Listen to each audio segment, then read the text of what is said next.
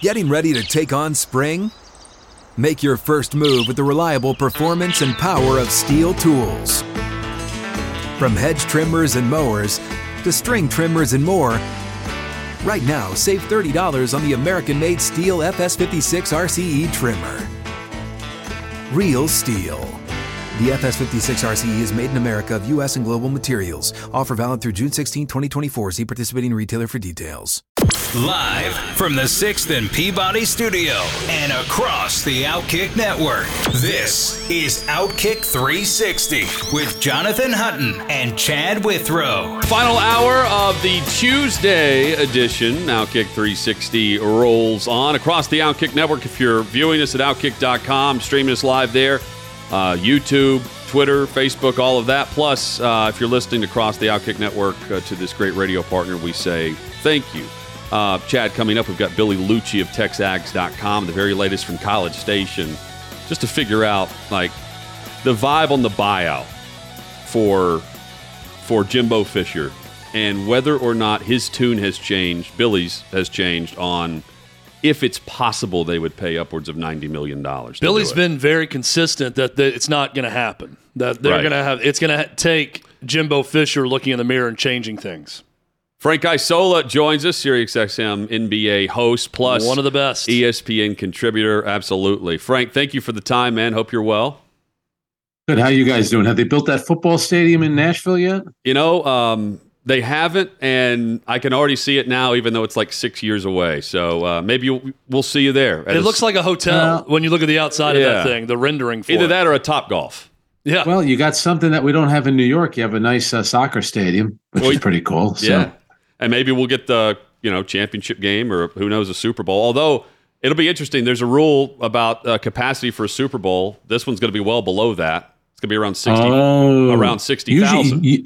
Usually the big thing for the Super Bowl, it's like the NBA All-Star game. You need a certain amount of hotel rooms. That's why places like Portland hasn't had the All-Star game. You know, the smaller the city, they won't have it there. Yeah, Frank, the craziness with the Brooklyn Nets, and we were covering it on the show this offseason really? About craziness with the Brooklyn Nets. Okay. Well, let's start with this. I was surprised Durant came back, and came back with Steve Nash. So how did that all go down to where Durant, who's known for just saying, "Hey, I'm out," came back with the coach he apparently didn't want to play for anymore, and then 7 games in, Nash is no longer there. Why did they start the season with Steve Nash? Well, Kevin Durant coming back was pretty simple. You know, he asked to be traded, and the Nets were smart. They said, "Sure, we'll trade you," and they made it clear they were only going to trade him for a deal that they thought was good for them. So they were asking for the moon. They called the Boston Celtics up, and they're asking for Jason Tatum and Jaylen Brown. The Celtics aren't going to do that.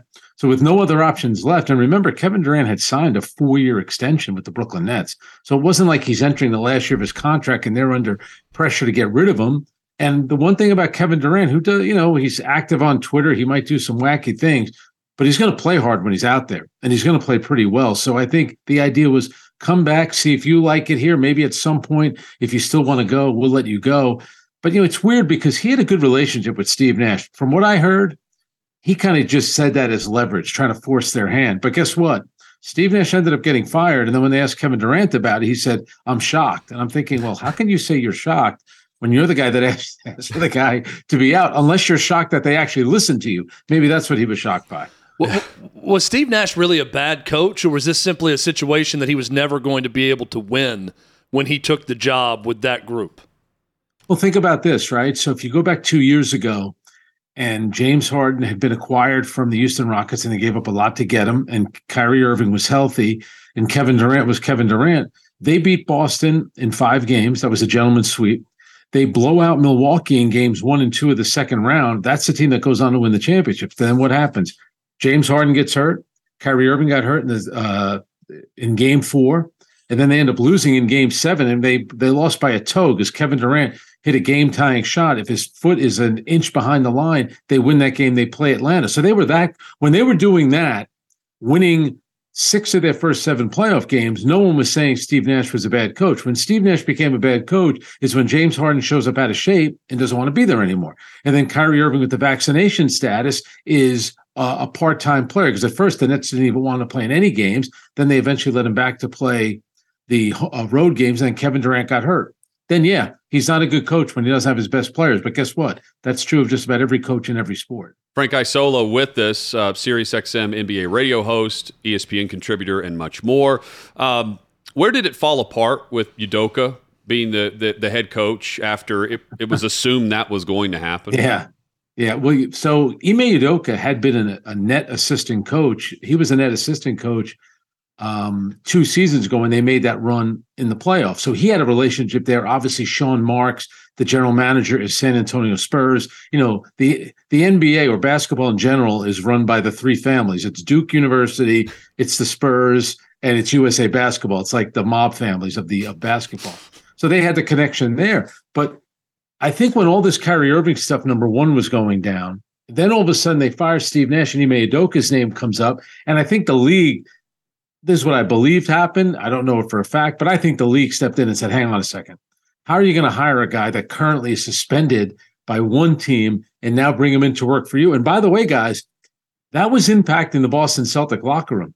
From what I heard, guys like Marcus Smart came out publicly and said it, but I think Jason Tatum, Jaylen Brown, their position was, wait, so the guy you're telling us he can't coach us, but he can coach one of our rivals? That doesn't make any sense. So that whole thing probably messed up the Boston Celtics more than it did the Brooklyn Nets, believe it or not. It feels like a lot of things, and this is not just the NBA or the Nets, but organizations kind of akin to the kicker going out if it's windy in football and taking some grass off the ground and tossing it in the air and seeing which way the wind is blowing. I felt like the Udoka situation was a little bit of that, to see how negative the reaction would be once stories were out there that he might get hired. And I think there's some of that going on with Kyrie Irving and the whole situation. Yeah. It seems to be back and forth day to day in terms of reaction. It's not often you get Dave Chappelle joking about your team if you're the Brooklyn Nets in his SNL monologue. How do you view all of this, Frank? Well, and you're 100% right. I kind of think also the Ime Udoka thing was floated out there like a trial balloon in some respects.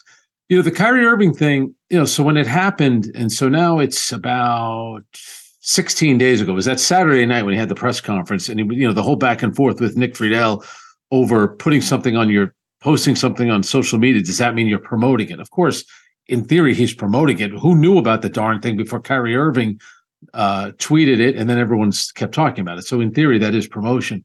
But I thought the league kind of dropped the ball because I think, you know, if David Stern were around, I think David Stern would have met with Kyrie Irving pretty quickly and said, I need you to do this, this, or that. And if you don't do it, you're going to be in big trouble with me. That would have been a very private meeting that would have taken place.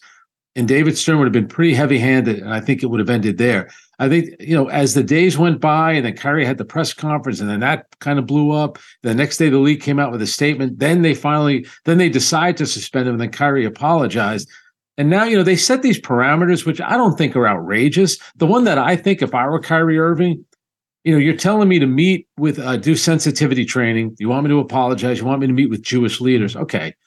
I got to now give you $500,000. I don't know. It sounds a little bit like extortion. The other ones I could kind of see. And really for him, if he wants to play in another market like LA or Miami, it's not the worst thing to probably do those. The $500,000, that one I'm a little uncomfortable with. Is it fair or unfair to say David Stern would have done something and then we would have reacted, and Adam Silver reacts to the reaction? Is that an overstep? I think that's pretty fair. I think and I think that's why their statement last Friday, I believe it was, I think it was more about the league telling the public, yes, this is an issue that we care about. Yes, we are addressing it with Kyrie Irving. But again, I just thought he waited way too long. That happened on a Saturday night. I would think even by Sunday or Monday, they just should have met with Kyrie Irving. Guys, remember, I understand the traffic from Brooklyn to New York City sometimes could be a little nutty. There was no reason why they couldn't have met over a day or two. You're not asking the guy to fly in from Memphis, for crying out loud. He was, you know, they were both in New York for a week. Yeah, and how much of the reaction to the reaction is waiting on LeBron James' reaction in any of these stories? Yeah. How much weight does that carry when he sends out a tweet, either condemning something, embracing it, whatever it may be on any topic? How much weight does that carry? Well, I would say that LeBron and Chris Paul are the most powerful players in the league. I don't think there's any question about that. But I also think the timing of what LeBron said, where he kind of, at first he waited, Then he talked about hate speech, not really mentioned Kyrie's name. Then when he came out and said the punishment was excessive, that was right around the time Jaylen Brown of the Boston Celtics, who happens to be a vice president in the union, said the same thing. So I have a feeling that LeBron, and you know that the union keeps in close contact with LeBron, I think he knew where Adam Silver was going to go. And I think he kind of knew, you know what, it's probably safe for me now to come out and say this stuff and defend Kyrie Irving publicly, because I think deep down he might have been, trying to create a soft landing spot for Kyrie to potentially end on the Lakers. Do I know if that's going to happen? I have no idea, but I think that's, Kyrie wants to go there. I think the Lakers would love nothing more than to trade Russell Westbrook for Kyrie. I'm not saying it's going to happen, but I think part of LeBron, LeBron is like that. There's an agenda to everything, and part of his agenda is getting Kyrie Irving in LA for Russell Westbrook. Well, he certainly made it known too. LeBron has about the franchise in Vegas that he wants to be a part of. How close are we to that happening in the NBA? Well, think about this, right? So the NBA always had something to do with Vegas. They had the summer league there, which is completely blown up. I mean, it's amazing how many fans go to it. It's become like the NBA summer convention. You'll see everybody from Jerry West to the number 1 overall pick of the draft will be out in Vegas. So the NBA had the All-Star game there. They had summer league out there. And then what happened? All these other leagues ended up going. I get it. They have a WNBA team, but to get the hockey team there, and you have obviously football, maybe there's a chance the Oakland A's are going to end up out there. It's going to happen at some point. I don't think there's any question about it. It's so you mentioned, trial balloons before. I think that's kind of what it was. Maybe get other teams in there first, then the NBA will go. And you guys will love this one. If you talk to NBA people, they think whatever NBA team goes there will have an advantage. Because think about it. Let's say you're playing Denver on a Thursday night. By the time the game ends, you fly to Vegas. Maybe the plane lands at 2:30. The town is still open. And maybe you're playing the next night. So coaches, when they're going, it's just like Miami has an advantage. Atlanta has an advantage in the NBA. New York City, there's an advantage. Vegas is going to have an advantage as well. Coaches are going to be having their team stay out in Henderson or somewhere in the suburbs to try to avoid that. Not if they want to keep their jobs. It'll be like Iverson. Iverson used to just leave whatever he had in the hotel room, on these trips.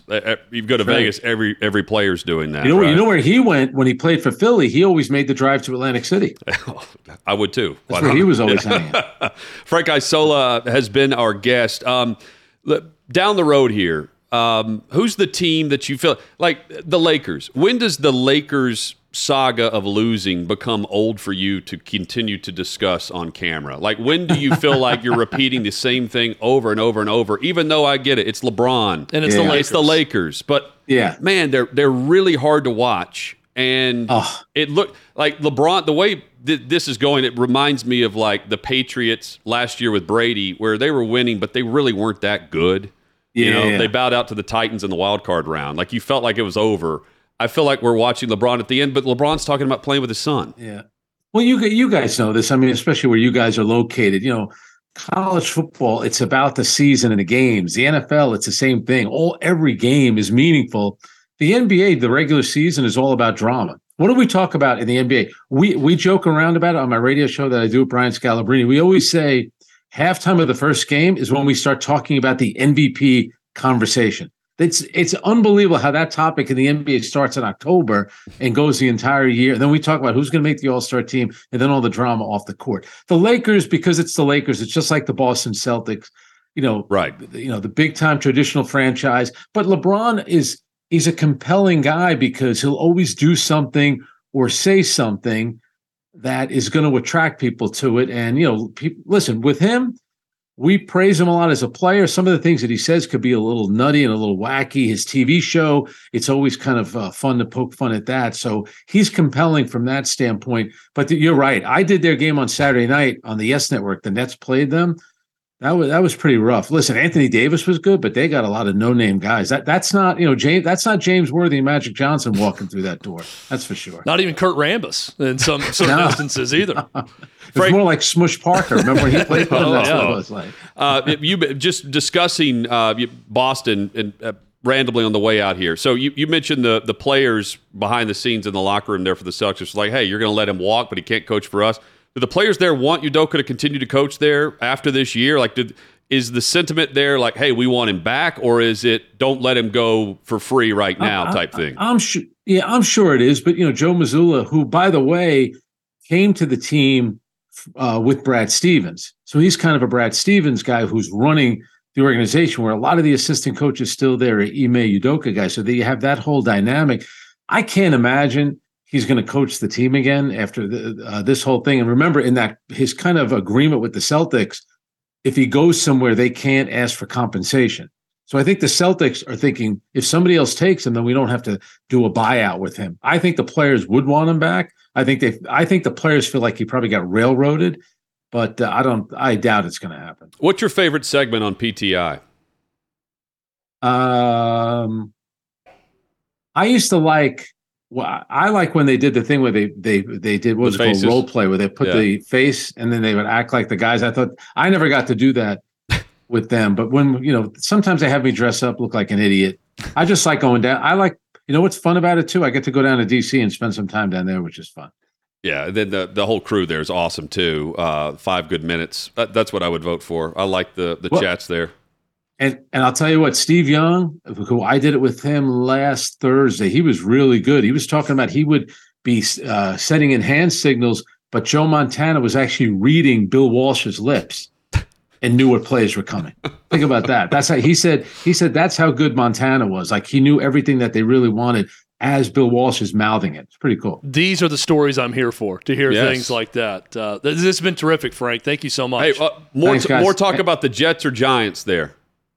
You know what? It's really more of a Giant town. Okay. Jets fans, so the Jet fans are the ones that will fight you. It's more of a Giant town, but everyone's pumped up. I mean, both teams have a winning record. Who would have thunk it? I know, crazy man. Hey, appreciate the time. Love the work, and hopefully we'll have you on down the road. Appreciate it. Thanks, boys. Stay out of trouble in Nashville. We'll try. We'll do our best. It's not Vegas, but it's We're close. at a distillery. We'll try here. Yeah, I'll see you guys. There's Frank Thanks. Isola, Sirius XM, NBA Radio Plus on ESPN. You'll see him on PTI. I need to get Frank down here to try shows. some of these moonshine cherries at some point. No doubt. That's on the desk in front of me. Who has tried them is Billy Lucci. Billy Lucci, TexAgs.com, frequent contributor to the show as well. He's always nice enough to join us and give us insight from College Station on the Aggies. Just a few things to talk about with the Aggies. Wow. Just a few. What a drop-off. And if not for the 100-yard recovery and return for a touchdown by against Arkansas, we're talking about a 3-win team right now. Billy Lucci from TexAgs joins us next on Outkick 360.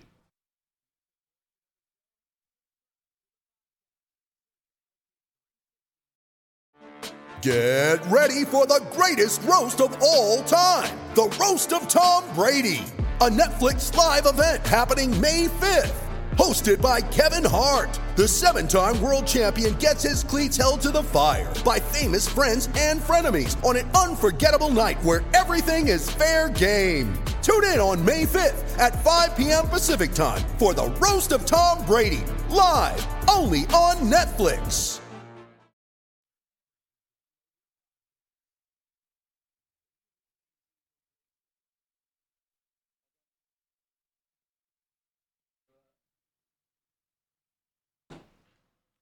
Outkick 360 rolls on live in Nashville, 6th and Peabody with Yeehaw Beer, Old Smoky Moonshine. Chad Withrow, I'm Jonathan Hutton, talking football every day, NFL, SEC, and beyond. And it's hard to discuss the SEC and not mention Texas A&M. It was hard during the offseason. We're previewing the 2022 regular season. We're discussing the schedule and, the second best team in the West. And they high accolades no matter where you look. And now, it's really stunning that they've gone 12 straight games, Chad, A&M, we mentioned this earlier, 12 straight games in FBS without scoring 30 points or more. And you've got, a situation where they open the season 6th in the country, and they currently are not going to a bowl game. That's official after the loss to Auburn. Billy Lucci, always kind enough to join us, owner of TexAgs.com, and let's face it, he could be the mayor, governor, however you want to describe it, any office he would like to hold. He's the man guy. Could hold he it. is the man. That's right. And stories for days. We always get a great story. We'll ask him one at the end of this. But the story in College Station are the Aggies and the lack of production. Billy, how are you, man? I'm good. I wish I was in Tennessee right now. That sounds pretty amazing, especially if y'all give me some of that moonshine. We'll send you some, man. We've got some moonshine here for you, Billy. Whenever you're ready, Absolutely. man. Come around. Our town is your town when you come in. Yeah, we owe you a lot more than that. Hey, so we were mentioning this earlier. We felt like last time you joined us, the buyout, it wasn't going to happen, right? Has anything changed in regards to that since the last time you joined us, which was roughly a month ago? No, I don't think nothing's changed. Here's the thing on the buyout. Everybody keeps throwing out that 80-something million, right? It's also north of 100 million when you think of staff. It's not just Jimbo that would go. That buyout is right now, today, would be north of $100 million. And does A&M have that kind of money? Yes and no. I mean, this myth that there are donors that are going to cut a big check and hand it to a guy, they're way more likely. And in fact, it's what's going on from some of the mega donors that I talk to and consider friends is they're asking Jimbo or Ross Bjork, like saying, what do we need to do to help get Jimbo through this and to the other side? Because they recognize the situation with the contract and they understand that is a mountain too tall to clear. Because say you're one of these multi-hundred million billionaire types, you're not going to give. I mean, you're not going to give Jimbo. Somebody's not going to step up and go, yeah, I'll give this guy $40 million to go live in West Virginia and do nothing. They don't get rich that way. And they will give $20 million, $25 million to A&M's football facilities. They will throw support at Jimbo Fisher or Kevin Sumlin or Mike Sherman or Dennis Franchione or R.C. Sloan, whoever is sitting in that chair. When they're not going to be sitting in that chair anymore, it makes it they're a lot less inclined to just hand somebody that much money that's going away and is no longer going to be working at Texas A&M. So, no, I haven't heard anything going that way. And in fact, I've heard the exact opposite from some people that really do have power around here, which is, what do we need to do to help? What needs to happen to facilitate the necessary changes, to get us, meaning Texas A&M and you, Jimbo Fisher, out of this? To call it a rut, I think would be an understatement, right? You guys mentioned it's 12 games. Here's my thing. From the point where Jimbo held up the Orange Bowl trophy and said, we ain't done yet, which Aggies loved, and I loved it too. I want the A&M football coach, basketball coach, baseball coach, whether it's Buzz, whether it's Slosh, to stand up there and say, we're here. And it's the mindset that Texas A&M embraces and likes. I'm not saying take back the quote, but live up to it when you say it. And since that time, A&M, if I'm not mistaken, is sitting at 11-11.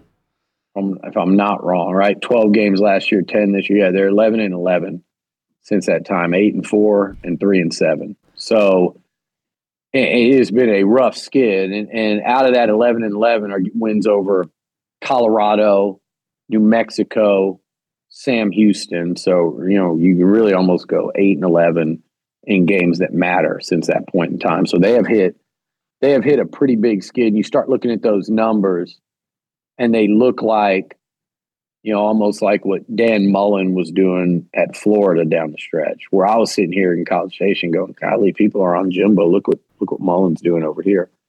Their numbers look a lot like what Steve Sarkisian's done in Austin. I do want to throw that out there because I've been hearing it from Longhorns. And unfortunately, the Aggies and Longhorns right now are in a big, giant mid-off, literally mid-off, sitting at 11-11 each since the start of last season. They're down. We're down bad here in Texas, unless you're a fan of the team in purple up in Fort Worth, who's rolling. So, Billy, I'm going to throw this scenario at you because I've talked about this on the show a little bit. Let's say that I'm one of these mega donors at A&M, and someone from the football program, could be Jimbo Fisher or someone else, comes in and says, hey, we're going to need $5 million in our collective, to help maintain this great recruiting class we had last year to see that a lot of these guys don't transfer away. And this is going to go on at every major program in the country this offseason in terms of transfer. And you've got 85 free agents every single year turning over that could leave your program. But if I'm one of these donors, I'm coming back and saying, I don't really love the return on investment that's going on right now with this recruiting class. What I will do is give $5 million to hire the best offensive coordinator in America to help revamp this offense and have a quick change a year from now where the talent is there, and let's start doing something on offense. But that would require Jimbo Fisher relinquishing the offense to an offensive coordinator. What do you think about that scenario with donors? I think that's already happened to a degree. Now, fortunately, there's plenty that are going to do the work on the collective side as well. But I think people have stepped up and said, hey, that's what I meant earlier when I said, we'll do what we have to do. And there's a couple of them in particular that will say, hey, whatever the coaching change side of this is, we can do that. But it's interesting because do donors need to do that at a place like Texas A&M, or can that be handled within the department, athletic department funds to hire and make changes within the staff outside of the buyout of $87 million or something? And then do you say, however you can say it legally, because the school's not supposed to say it, or somehow does that message go, great thought, but we don't need it in terms of making a coaching change, in terms of, assistants or OC in particular.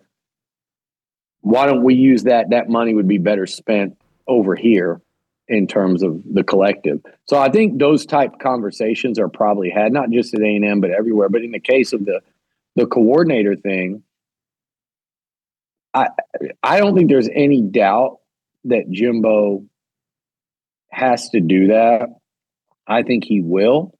The question is, his words across the street at this press conference every week do not inspire any level of thinking that he thinks there's anything really wrong with what they're trying to do offensively. And it's more so the execution. That bothers me when I listen to it, but I also know enough behind the scenes that I do think there's going to be a significant change in the direction of this offense moving forward. And I do think it's going to be Jimbo's decision. And by his decision, I think he's going to make that decision and decide he needs to take it in a new direction. I get that you can't sit in there, guys, for the last 6 weeks and say, yeah, our offense sucks and I don't like it, and then go into a staff meeting of offense after that. Like, it just doesn't – I don't think that's the way to do business, but I do wish Jimbo would be sitting in there maybe not making it so convincing that he doesn't think there's that much wrong with it and they're that close. In some weird way, had A&M beaten Auburn or lost to 31-28, I think you'd be seeing a coach right now going, hey, once Connor Wigman came in, look what we did. 28 against Ole Miss, 31 against Auburn.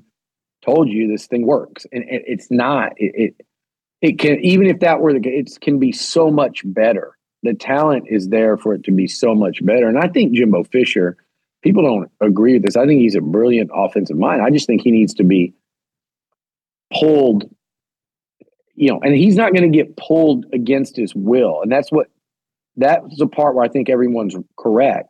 He is dug in, and he's not going to be pulled against his will. That's why you let him make the hire. He finds somebody that he vibes with and maybe even is enamored with a little bit, like, oh man, I really enjoyed talking offense with this guy during the interviews, and have someone that they can ride, that, can bring him along with him into this kind of, I don't know if you say modern era, but just kind of the current way offenses seem to be succeeding around the country and even around the SEC. So that, I think, is the path to doing it. We'll see, what moves Jimbo makes, probably, I think, beginning in a week and a half, maybe the day after you play LSU. Is there a name or an offense that intrigues you, Billy, that Texas A&M may target for an offensive coordinator or play caller that they could bring in at this point? I don't know Texas A&M wise, because that's I'll find out more about that as if and when things open up and an actual search gets underway. I haven't heard specific names. Names that I would like to see are guys like, obviously, Garrett Riley's a hot name right now. Not a lot of experience behind that at TCU. I've always liked him on a personal level. He was a GA here way back in the day when I was just getting started. And Jeff Grimes, who's at Baylor, I think his style of play fits in this league, that physicality. And so I like what the guy at Wake Forest does. And Jimbo's had success hiring a coordinator from Wake Forest before, and Mike Elko. I like what Phil Longo is doing and has done at North Carolina. So those are just a few names. I don't know. I half expect just, hey, let's just get the whole thing going in the full circus mode and go hire Bobby Petrino away from Missouri State and just go all in with the craziness and embrace it.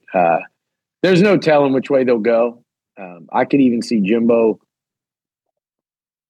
maybe even looking in an NFL direction. I haven't heard anything like that, but that wouldn't shock me either. I don't think that's the answer, though, because I think that just kind of sticks a little too much in the lane.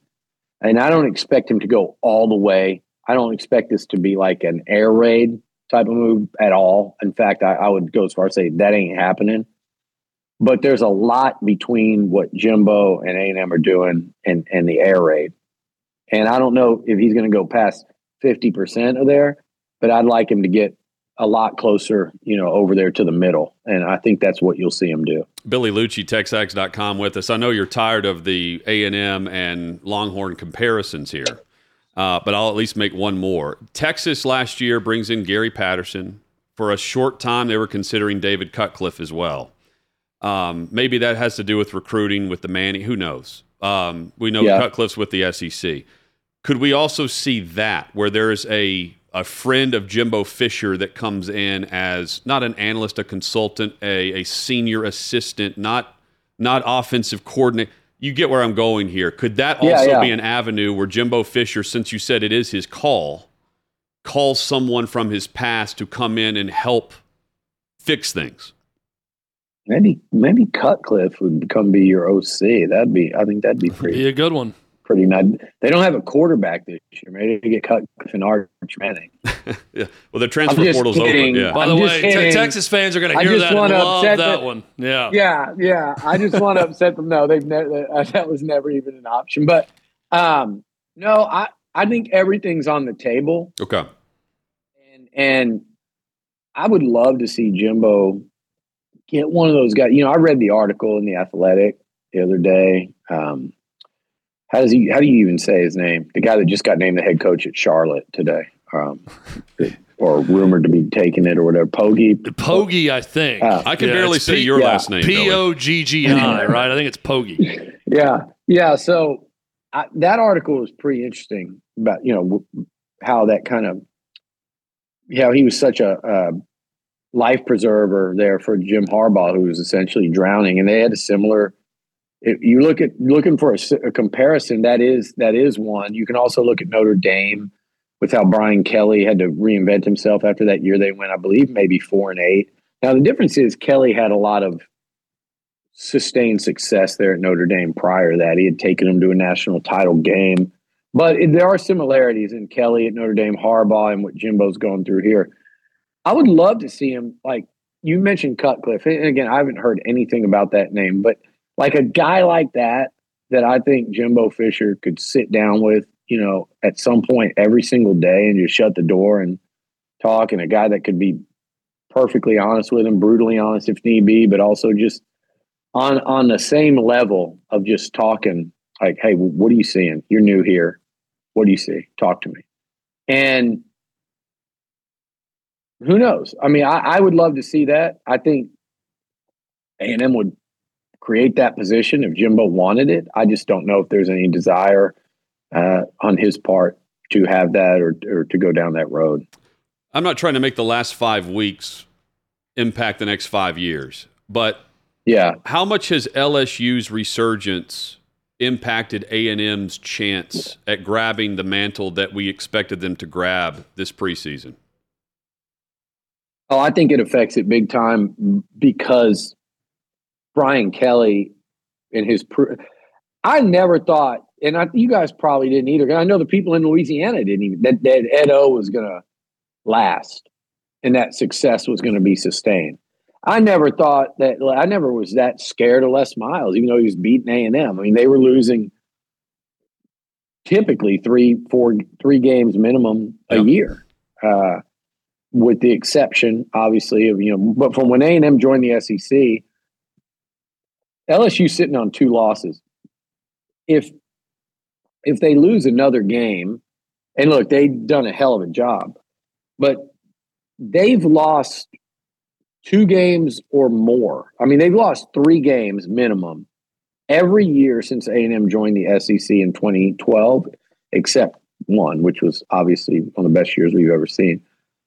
Brian Kelly, I think his low years are going to be, the 9-3 type seasons. I'm not saying he's going to go win multiple titles there, but he's going to turn them into a national title contending program in pretty short order. His track record says he is. And that place, unlike A&M where you have to build up, A&M reminds me of more like a Clemson and what Dabo did, where you have to build it up and then you can sustain it. But you got to have 3 years of really high success for it to just roll. USC, Texas, Michigan, Ohio, or the teams that are down a little bit. USC, Miami, even maybe not so much Tennessee, but LSU is certainly one of those where 1 year you can ride that and the momentum and what you can do in that state and what they can do now via NIL. People want LSU to be good. Recruits want them to be good. So for it to hit the way it has in year one, especially after losing 2 games, and for Kelly to do that in the year that this, if you're an Aggie fan, you go, if Texas A&M was 80% of what not just people here in College Station, but all around the country thought they were going to be, if A&M was the 12th best team in college football right now, they'd probably be playing LSU for the SEC West title. Obviously, they're nowhere near that.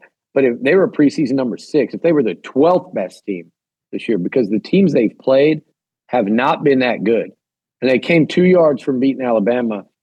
And part of that was they didn't have to play the Heisman Trophy winner. It was one of the biggest breaks of all time. If this was a top 15 team or so, they're probably sitting at 9-1 or 8-2 right now. And that's a shame. That's such a wasted opportunity for this program. And here's the thing now.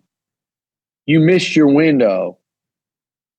You can get back in the window, but now you got company because LSU is not going anywhere. So that's what I would say the last 5 weeks have meant, is you could have kept your momentum rolling and said, oh, man, it sucks that you guys are here, but I guess you can be here with us. Now A&M's got to climb back up and kick that door in again. I don't think LSU necessarily keeps A&M from doing that, but the Aggies had such a head start there that they let just completely get away from them. So, fortunately for them, neither Oklahoma nor Texas are taking advantage of this either.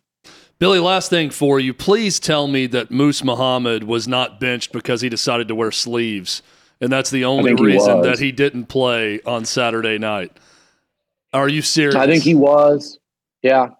I mean, he tweeted it. He said it. And I heard that during the game. Someone texted it to me. I didn't even believe it. Was there an outburst associated with it? I keep thinking there has to be more of a backstory to where there was an outward defiant attitude the week of or going into it, and then he came out in the sleeves and there was a fight. But it was just as simple as he wanted to wear sleeves and he couldn't. To the best of my knowledge, and I could be wrong on some small detail here, but I've asked a lot of people, and it sounded like in pregame, I don't know if that was in the locker room or if that was out there on the field, the skill guys were told, hey, no sleeves out here tonight. I think it had to do with the weather. I think Moose had fumbled or muffed a punt against South Carolina with them. And it's kind of been a thing that Jimbo has done at times, dating back. I've talked to somebody that's been with him since his days at Florida State. And he said, no sleeves. And I think it's ball security related for the skill guys. And all of them, I don't know who had them on and took them off or who already didn't have them, but none of them wore sleeves. And he refused. He said it on his own Twitter. He thought it helped him for protection and performance purposes, and he wasn't going to play without them. And I got a lot of questions like, why is he still on the sideline? I think it was as simple as I did hear from some people that observed it, and I think he was on the opening kickoff or something, and there was a confrontation on the sideline about it between he and Jimbo and receivers coach James Coley. I know a couple players, at least a couple, that went up and were kind of imploring him to take him off. He didn't want to take him off. I think if he'd have taken him off after one drive or two or in the third quarter or whenever, as soon as he took him off, I don't know this, but I'm pretty sure that was why he was out there. As soon as he took him off, he could go out there and play. I just felt like the whole thing is such a distraction. The camera keeps cutting over there, and you just didn't want to explain any of it to the booth. So TV could have just said, what it was. And I get that Jimbo's trying to keep things in-house, but to not address it yesterday in a presser when the kids got it out on Twitter, you're not protecting him from anything. And I think it's just, hey, I'm the head coach. I'm going to discipline my team. My decision for ball security purposes was I didn't want them wearing sleeves in that condition. He decided he didn't want to take them off. He's not going to play with them. That's my decision. I don't think on his part that's micromanaging. I think Brian Kelly would do that. I think Nick Saban would do that. I just wonder why you just don't say, somebody, don't let him back out here unless he comes out here without sleeves, or in the presser just to explain it as such. Like, hey, I'm disciplining my guys. I'm going to continue to do that. And we've discussed it. It's all good. He didn't play this week. He'll play next week or whatever it is. But guys, this.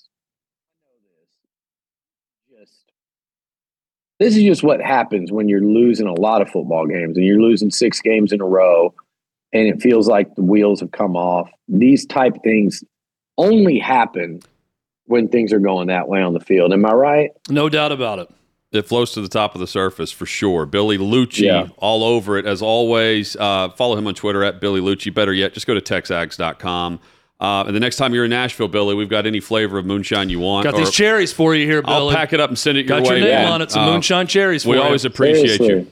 We'll see you soon. I'm coming to Nashville. I'm going to make a trip, and we're going to have some stories to tell after that trip on the next appearance. Absolutely. That sounds good. We'll make Clay pay for it. Yes. Perfect. He can.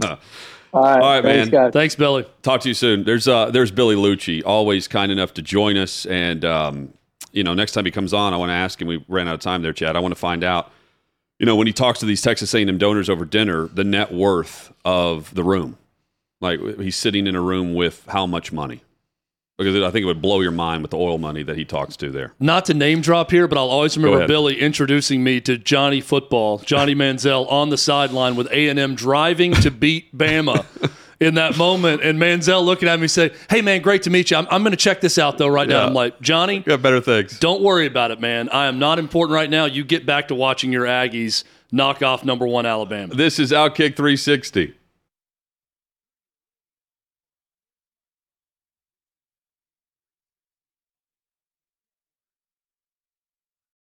You ready? Showtime.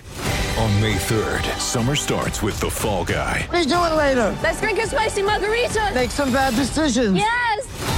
Audiences are falling in love with the most entertaining film of the year. Fall Guy. Fall Guy? Fall Guy. That's what the poster said. See Ryan Gosling and Emily Blunt in the movie critics say exists to make you happy. Trying to make it out? Nope. Because I don't either. It's not what I'm into right now. What are you into? Talking. Yeah. The Fall Guy. Only in theaters May 3rd. Rated PG-13.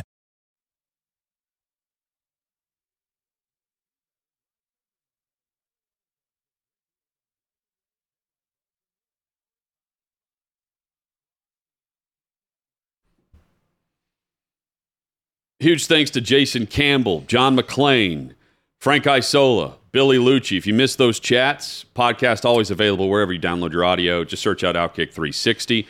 Tonight, Chad, college football playoff rankings will be announced. That's a little bit later than usual. I think it's at 8 o'clock Central, 9 Eastern, around there at halftime of the Tuesday night tip-off on ESPN. Champions Classic. It's Kentucky, Michigan State tonight. Thank you. Expectations about the same? Yeah, the only change is going to be Oregon falling after the loss. We'll see USC move up. USC will move up slightly. UCLA will fall after their loss to Arizona. But I think 1 through 5 will remain exactly the same. Any chance that TCU could bump up ahead of Michigan? No. Well, no. I think that would be the one surprise that I've thought of based on how they won against Texas, not scoring more than 30 and doing it the Texas way. I know TCU's defense was good. Point being, we haven't seen that type of performance and have them win. It's been a fourth quarter comeback. If Michigan didn't just utterly dominate Nebraska, I think maybe, but they won like 34-3 or something was the final. So that was utterly embarrassing. Brent on the YouTube chat says, Billy Lucci seems like the guy I would definitely drink a beer with. I responded and said, Hutton and I, having drank beers with Billy Lucci, can confirm. Hell of a guy to have a beer with. And amazingly I would cool. advise you doing so. Hey, enjoy the sports evening. We'll recap the college football playoff rankings tomorrow. Plenty of college football discussion to set up the weekend as well. Hope you'll join us for Outkick 360 across the Outkick Network.